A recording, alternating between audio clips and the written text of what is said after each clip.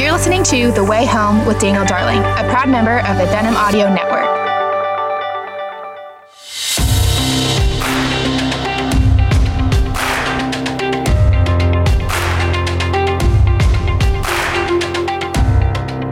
Well, hello and welcome to the Way Home podcast. I'm so glad you joined me today. This is Dan Darling, your host, and we have a great guest in store for you today that I'm very excited about. But before we get to our guest, I want to tell you about a few things that you might be interested in. First, as you're sort of making your way toward Easter, I want to remind you that my book, The Characters of Easter, is available, and it's a great book to have for your family to read, maybe a chapter a day about the various characters in the story of Easter, from Peter and John to Pharisees and Sadducees and even Judas and Peter and just all these people in that story, really to learn what they teach you about Jesus' life, death, and resurrection.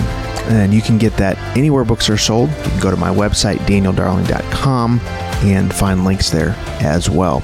Also, I have a brand new book coming out in May. It's called Agents of Grace. It's a book that is maybe the most personal book I've ever written. I talk about some of the things I've endured. I talk about forgiveness, Christian unity, and really why God calls us to love our brothers and sisters in Christ, especially in a time when there's so many incentives to break our friendships based on politics or preferences or other things. I talk about the things that are worth fighting for, the things worth having conflict over, and the things that we should be open-handed about, what that looks like for Christians. And so I hope you'll check it out. It's called Agents of Grace. It'll be available in May, and I'll be looking for that. You can pre-order it now at your favorite retailer. Lastly, I want to encourage you to sign up for my newsletter. One Little Word comes out usually once or twice a week. Sometimes I have updates. Sometimes I have a fresh new idea or essay or a column just on a different topic. Would love for you to sign up. You go to my website, danieldarling.com, and sign up for that. Okay. Today, I'm delighted to have back on the podcast my good friend, Sam Allberry. Sam is a pastor and author. He's from the United Kingdom, but he lives now in the United States in Nashville. He's a prolific author, a great Bible teacher, and he has a book that came out a few years ago that he's updated since. That's a really important book, I think, especially as a lot of people have questions about biblical sexual ethics, and the book is called Is God Anti-Gay? What does it mean for a Christian to think through these issues? How do we explain the biblical, historic Christian position? How do we communicate that to our friends and neighbors?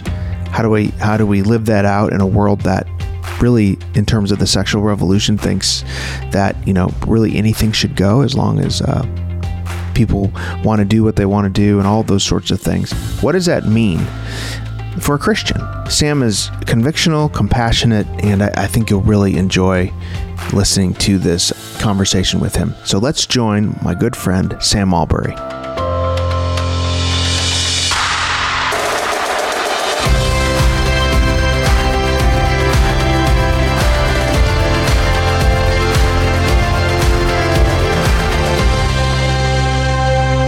Well, I'm glad to have back on the podcast. It's been a while, though. Back on the podcast, my good friend, Sam Allberry. Sam, thanks for joining me today, man. It's really good to be with you, Dan. Good to see you again. Since we were last on the podcast together, I've moved to a different place of employment. You have moved to Nashville, so a lot has happened since we last spoke. Yeah, you've moved from Nashville and I've moved to Nashville. But those two things like ships passing in the night. Yeah. Last time we met, you were in your old offices in downtown. Yeah. So yeah. But anyways, glad to have you back on here and to talk about all kinds of things. You are writing and pastoring and doing all that sort of stuff, which is great. Wanted to talk to you about, you've written a number of books on so many great topics, so I could talk to you about a number of things. You have I think kind of a re-release of one of your books that I think has been a little one of the more popular books is from Good Book Company, Is God Anti-Gay? Really answering questions that people have about a Christian sexual ethic. Really helpful book. We'll have links to it in the show notes. Encourage folks to get this at your church, youth group, church, college ministry. It's a really helpful book Sam writes with such compassion and conviction, biblical, theological, all that. So encourage folks to get that. So it's updated and expanded. When you first started kind of speaking about this, Sam, obviously you've updated and expanded it. Have the arguments changed? Have some of the conversations changed on what we would consider a biblical sexual ethic? You know, what Christians have believed for 2,000 years. It seems like obviously believing that and holding that is increasingly more seen with more hostility than maybe it was a generation ago. What's your perspective? Yeah, so I first started speaking on this. I wrote that book 10 years ago now, and my theology hasn't changed, the Bible hasn't changed, the gospel hasn't changed. Culture has, and some of the conversations have changed. And so I realized that the book needed to have a fresh coat of paint, and I realized that the questions that were the big questions 10 years ago have changed, and a lot of the questions that are being asked now are quite different. So 10 years ago, the big question was, does the Bible really say this? Now the question really is, can a Jesus who constrains our sexual expression possibly be good? That's the big question now. So I've restructured the book. I've added material really to reflect that kind of issue. I've kept the other stuff in there. I've condensed some of it to make a bit more space. But yeah, in 2013, gay marriage wasn't a legal reality in this country or in my home country. So it really does feel like a lot has happened since then. And I wanted to make sure the book was up to date and fit for purpose with the kinds of conversations that are taking place now. Yeah, it's interesting, Sam. I mean, I've heard people say Christianity was looked at as being kind of strange, where now it's almost seen as dangerous because of some of the things we believe about Christian sexuality. Would you say that's fair? I think so, yeah. I think that's exactly it. Christianity is seen as being bad. And I often say to folks, fellow Christians, pastors, people aren't going to care if what you say is true if they don't think it's good. So we've got to show people the goodness of the gospel, how this is the way to human flourishing, because in our culture we're the bad guys increasingly. Yeah, it's interesting when I'm talking to young people, particularly Christian young people. One of the things I try to do is step back from just the issues of sexuality and just talk about the sort of entire Christian story, particularly creation, and the rich way that the Bible describes God creating humans, and kind of making the argument that if this is true, then the way that the Creator knows what's best for our flourishing better than we do. Yeah. It seems like today you have to really share the whole sort of story of Christianity from creation all the way through consummation to really help people understand what we're trying to say, right? Absolutely. And I find the doctrine of creation, as you just said, is a great place to go in apologetics. We could sort of assume it a generation or so ago, but with the amount of confusion and self-loathing and that kind of thing today, I think to lean into the fact that people really have been created by God. They're not accidents. God thought us up in the first place. And I think one of the areas where we haven't always been strong is too much of our evangelism often assumes the Bible starts in Genesis 3. And so point one is you're a sinner. Whereas actually I think our gospel explanation should begin in Genesis 1 with the doctrine of creation. That then undergirds and explains everything else that goes on. It makes sin even more tragic because we're now image bearers who have turned away from the one whose image we're made in. So I found that's really helped me, particularly around conversations of identity, of LGBTQ type questions as well, just to show people something of what it means to be made in God's image. That there's a sense of worth that is independent of your self-expression, independent of how you are received by other human beings. Just because you are made in God's image, you are precious. That can be a great comfort. Yeah, and that there's this design here that God the Creator, has designed our bodies. He loves our bodies and designed them to work in a certain way that's best for our flourishing. And if this is true, if creation's true, and if the resurrection is true, right? If you go there, then He knows what's best for us. It's interesting to me too, though, Sam. At the same time, you have this sort of deep hostility to the Christian sexual ethic almost across the board, right? If you think of corporations, Pride Month, you think of countries, schools, you're really swimming upstream if you hold to what the Bible teaches, even if you're very winsome and very compassionate about it. But at the same time, it almost seems on a parallel track. You have people questioning the sexual revolution, and not Christians, but even secularists questioning it. People saying, we've had the sexual revolution for, since, the 60s and 70s. Is this really good? Is this good for women? Is this good for children? Maybe we need something else besides just consent as an ethic. And that conversation's going on in the culture as well, maybe post Me Too. So while we're viewed as dangerous, is there not also an opportunity for us to press the gospel into those questions that people have and say, hey, there actually is a better way here that God has designed for us? I think that's exactly right. Someone shared an article with me just last week written by someone, I can't remember which outlet it was in now, but a secular writer, not someone who's even remotely professing Christian faith. And she was basically saying the vibe of it was, I regret being a slut. That was the kind of language she was using. And she was talking about how, at the time it was, I'm being free and I'm expressing myself. But her conclusion was, the sexual revolution has been much better for men than it has been for women. And what was, for her at the time, seen as empowerment and all of those kinds of things, she said has left me feeling used and hollow. And there's a number of brave voices sharing very openly, very honestly, similar kinds of concerns and hesitations. So I think you're right. There are voices in our culture that are reflecting some aspects of what we actually believe as Christians, and where we can say, is unbridled sexual freedom really the path to human flourishing? Does that work well for all of us? So it's a fascinating time to be around. I think, as you said, the Me Too movement has changed the dynamic significantly. We can't just pretend it's just physical, it's just biology, it's nothing more. The Me Too movement has shown us much more is at stake in this, and that much more is now beginning to play into those kinds of conversations. So at the very least, it gives us an opportunity to say, if you're feeling shortchanged, actually Christianity can account for why you're feeling that way, because there's meant to be something much more going on here. And if that's not around, you are going to be feeling a sense of lacking.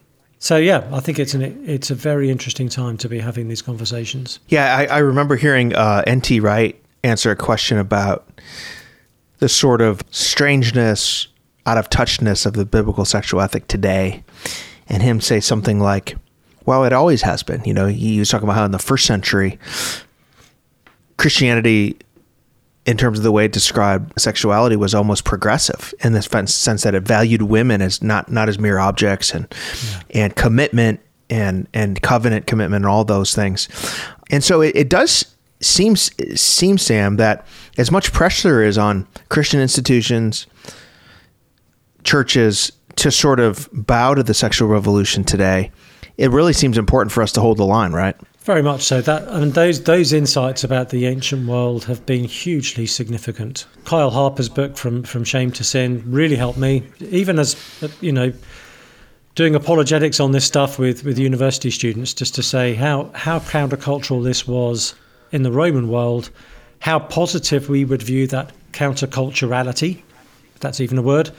And therefore, it gives us a fresh way of appreciating the ways in which it's countercultural today, that there is a mutuality, a reciprocity, a sense of agency, of consent built into the Christian sexual ethic. And that's, I think it was Kyle Harper, it may have been somebody else who said that consent is a uniquely Christian insight.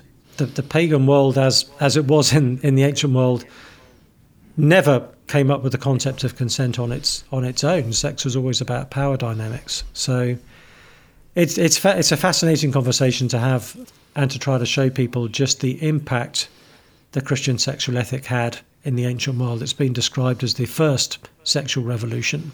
And the latter one that we've been thinking about has not made people happier. It has not been good for women.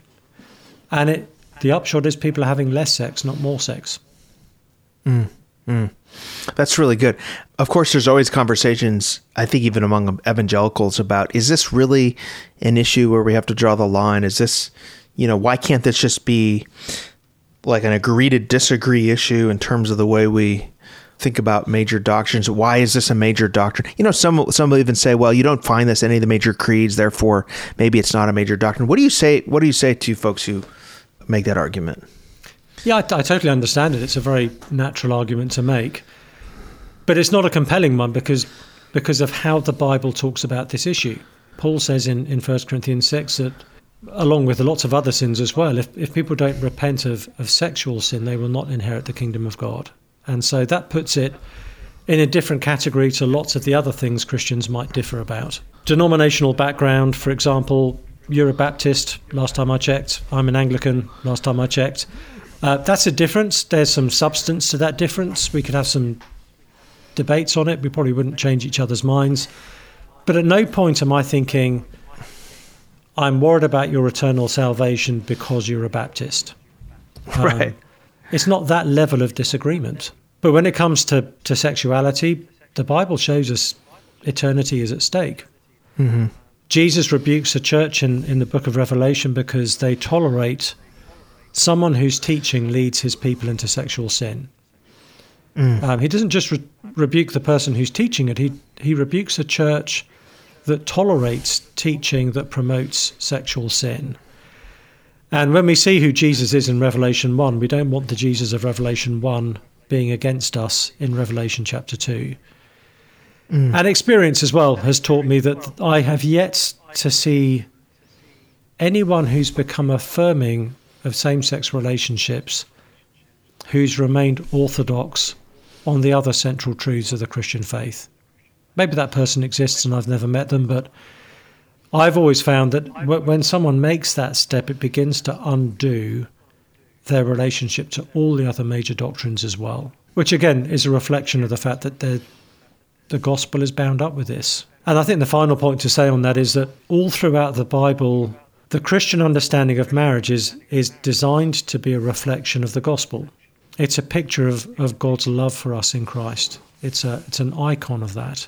And so if you start messing around with your doctrine of marriage, you're going to end up messing around with your understanding of the gospel that marriage is meant to be a picture of.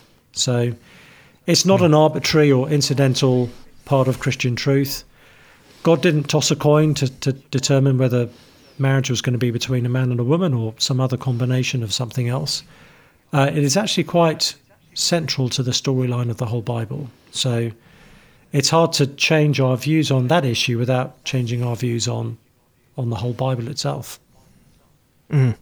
That's really good. I mean, one of the ways that part of the conversation today is people sort of maybe pit Jesus against the Bible in a sort of, which is not a new hermeneutic. I mean, people have been doing that, really for couple hundred years or whatever, or actually, throughout church history, if you really want to think about it. But it's the idea, well, Jesus didn't talk about it, so it's okay. And, my response is always like, well, Jesus affirmed Moses' view of marriage, and then Paul affirms that. And it's like, I don't think we know more than Jesus and Paul, but it seems to be that at the heart of this is not just about sexuality, but it's also about the authority of Scripture. And do we believe what God has said to us, right?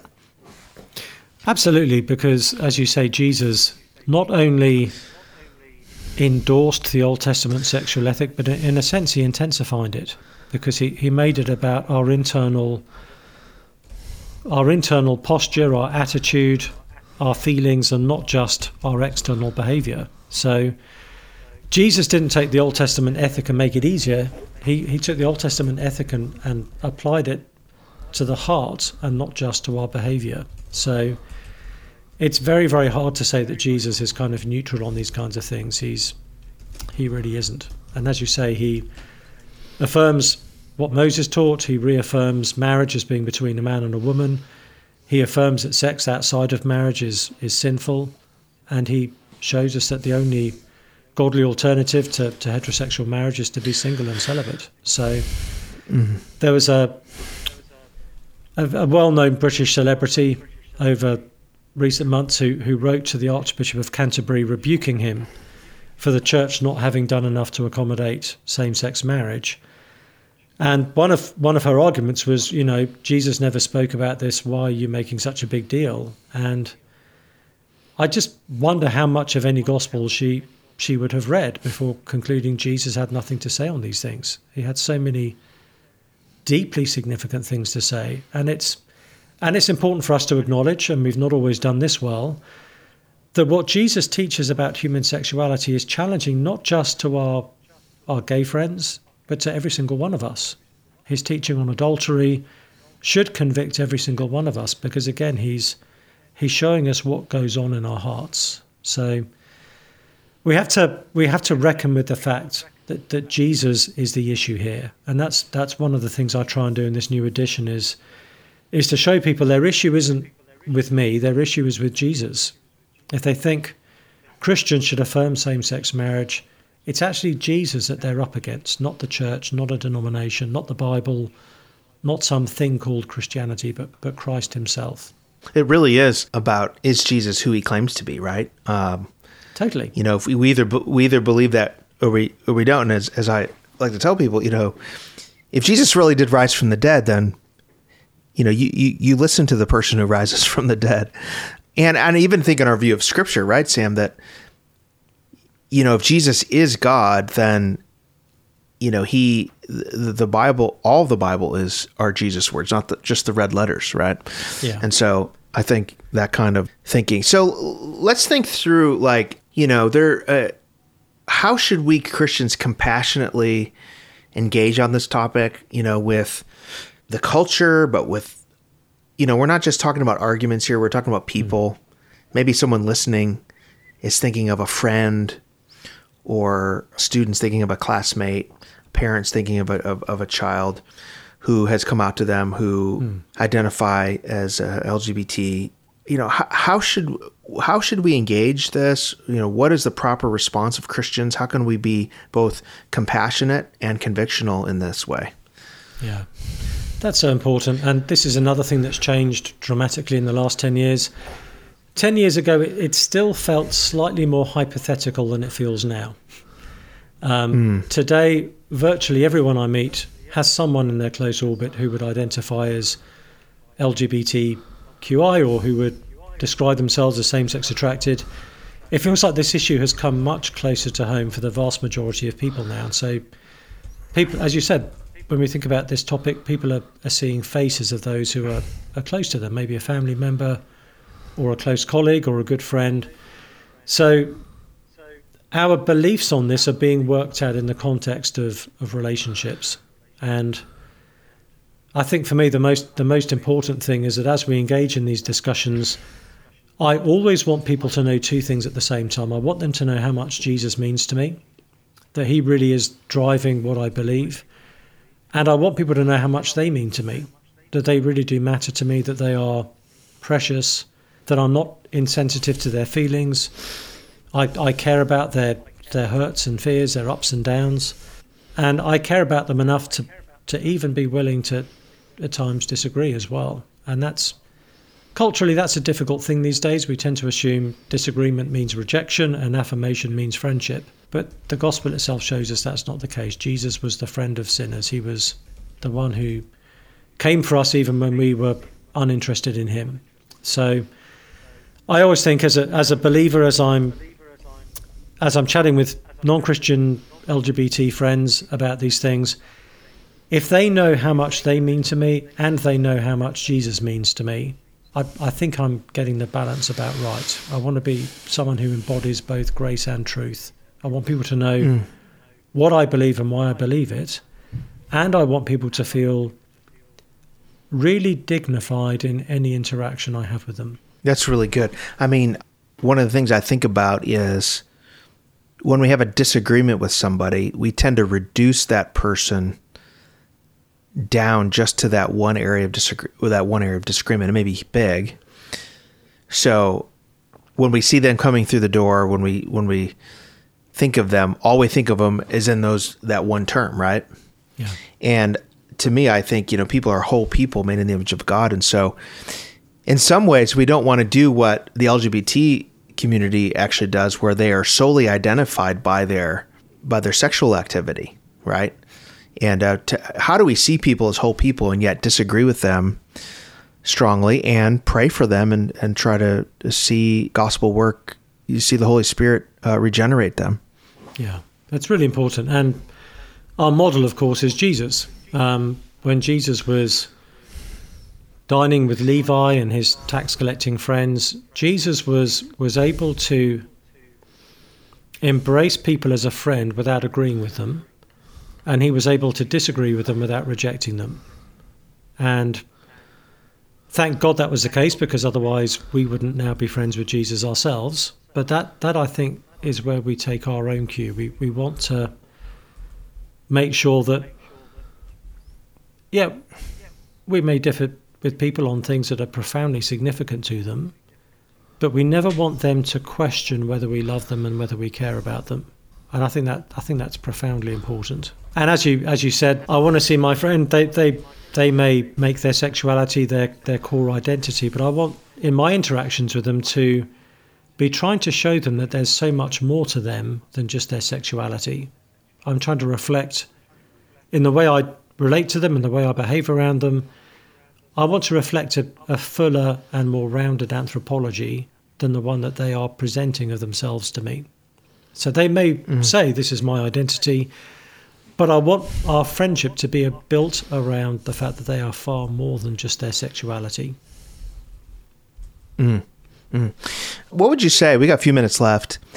If someone's listening to this podcast and they say, and they experience same-sex temptation, same-sex attraction, and they want to be faithful to Christ, they want to follow Christ, what would you say to that person, and how would you encourage them to live out their life in a way that is faithful to Jesus?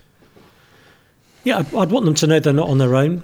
On two levels, they're not on their own in facing that particular temptation. There are many others who do, and Christ always has enough grace for us as we seek to follow him and to flee from temptation. I'd also want them to know they're not on their own at a deeper level, because every single believer faces some form of temptation. All of us have internal wiring that pulls us away from the way of Christ. And all of us every day are having to say no to self, to take up our cross, and to say yes to Christ. So what they're describing is one type of what is normal for every single Christian. And I wouldn't want them to feel that there's any need for them to despair about that, because the grace of Jesus is always enough for our needs. It's never the case that there's more sin in me than there is grace in Jesus. There's always more grace in Jesus than there is sin in me. So however messed up we may be internally, however severe and acute some of those temptations may be, we have the Spirit within us. And so we will have the capacity, by God's grace, to follow Jesus and to live a life worthy of the calling which we've received. That's really good. Maybe share a word with parents. As parents, if a parent has a child that expresses some of those same-sex attraction, or maybe has a child who has come out, has chosen that way of life, what counsel can you give to a parent that is wrestling through how to deal with this? Yeah, again, I'd say to them, you're not alone either. I've met so many parents who have wrestled with this issue over the years. There are places to go where you can take counsel and compare notes and learn from each other. I think one of the most significant things is to make sure your child knows how loved they are. I think some kids, whether they are going down the I'm coming out and living out, a lifestyle that is not pleasing to Christ, or whether they're sharing a struggle with their parents and they're seeking to follow Jesus, in both cases they may well fear that this could be the end of their relationship with their parents. So I think one of the most significant things is to provide the reassurance and the love and the support, in the sense of, whatever that child is deciding to do, I'm always going to be the parent here, and they're always going to be on my heart and welcome. It helps to listen to the child and find out exactly where they're at. If a child shares that they're struggling with their sexuality, they may actually be very clear on what the Bible says. The issue may be that they're frightened about what that means, or they fear being lonely. So not to quickly presume what the child needs to hear immediately, but to listen well and to think, okay, maybe they need some theological clarity, maybe they need some reassurance, maybe they need fellowship and for people to walk alongside them. If the child is not walking with the Lord, you need as a parent to think through how can we best be present in their lives, commend the truth of the gospel in a way that doesn't affirm what they're doing or unnecessarily push them away. And that's where we love that God gives wisdom to those who lack it in James 1 verse 5. Last question, Sam, if a lot of pastors listening, they want to be faithful to teach what the scripture says about God's view of sexuality and gender. They also want to be compassionate, evangelistic, all of those things.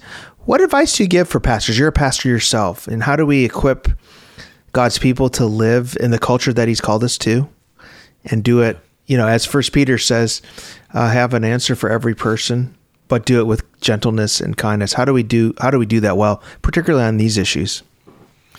Yeah, I think it can feel daunting to be a pastor in this cultural time. Mm-hmm. But the more I interact with friends who would say they're LGBT and not Christians, it's really reinforced to me how open so many people are to the gospel.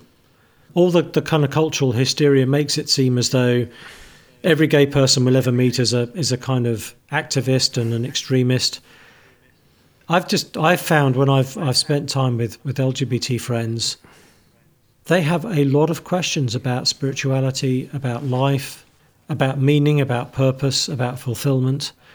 So I want to encourage pastors and to say, listen, our job is not to hold the line and defend Fortress Christianity.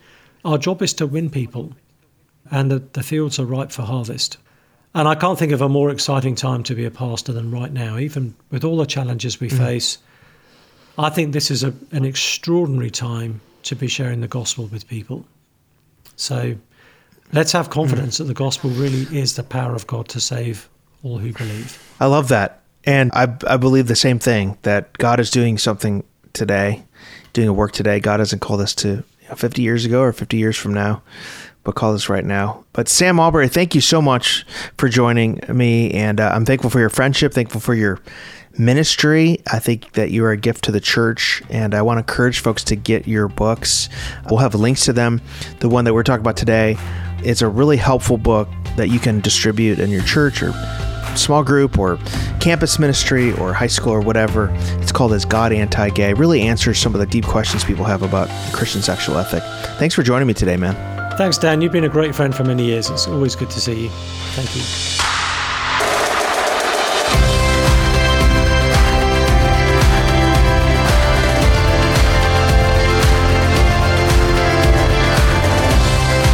Thank you for listening to this edition of the Way Home podcast with Daniel Darling. For more information, you can visit danieldarling.com. If you do like this podcast, we encourage you to subscribe on iTunes or your favorite podcast catcher. We also encourage you to rate and review so others can know about the podcast. You can follow me at Dan Darling on Twitter or go to my Facebook page, facebook.com/Daniel M. Darling. Thank you for listening to the Way Home podcast.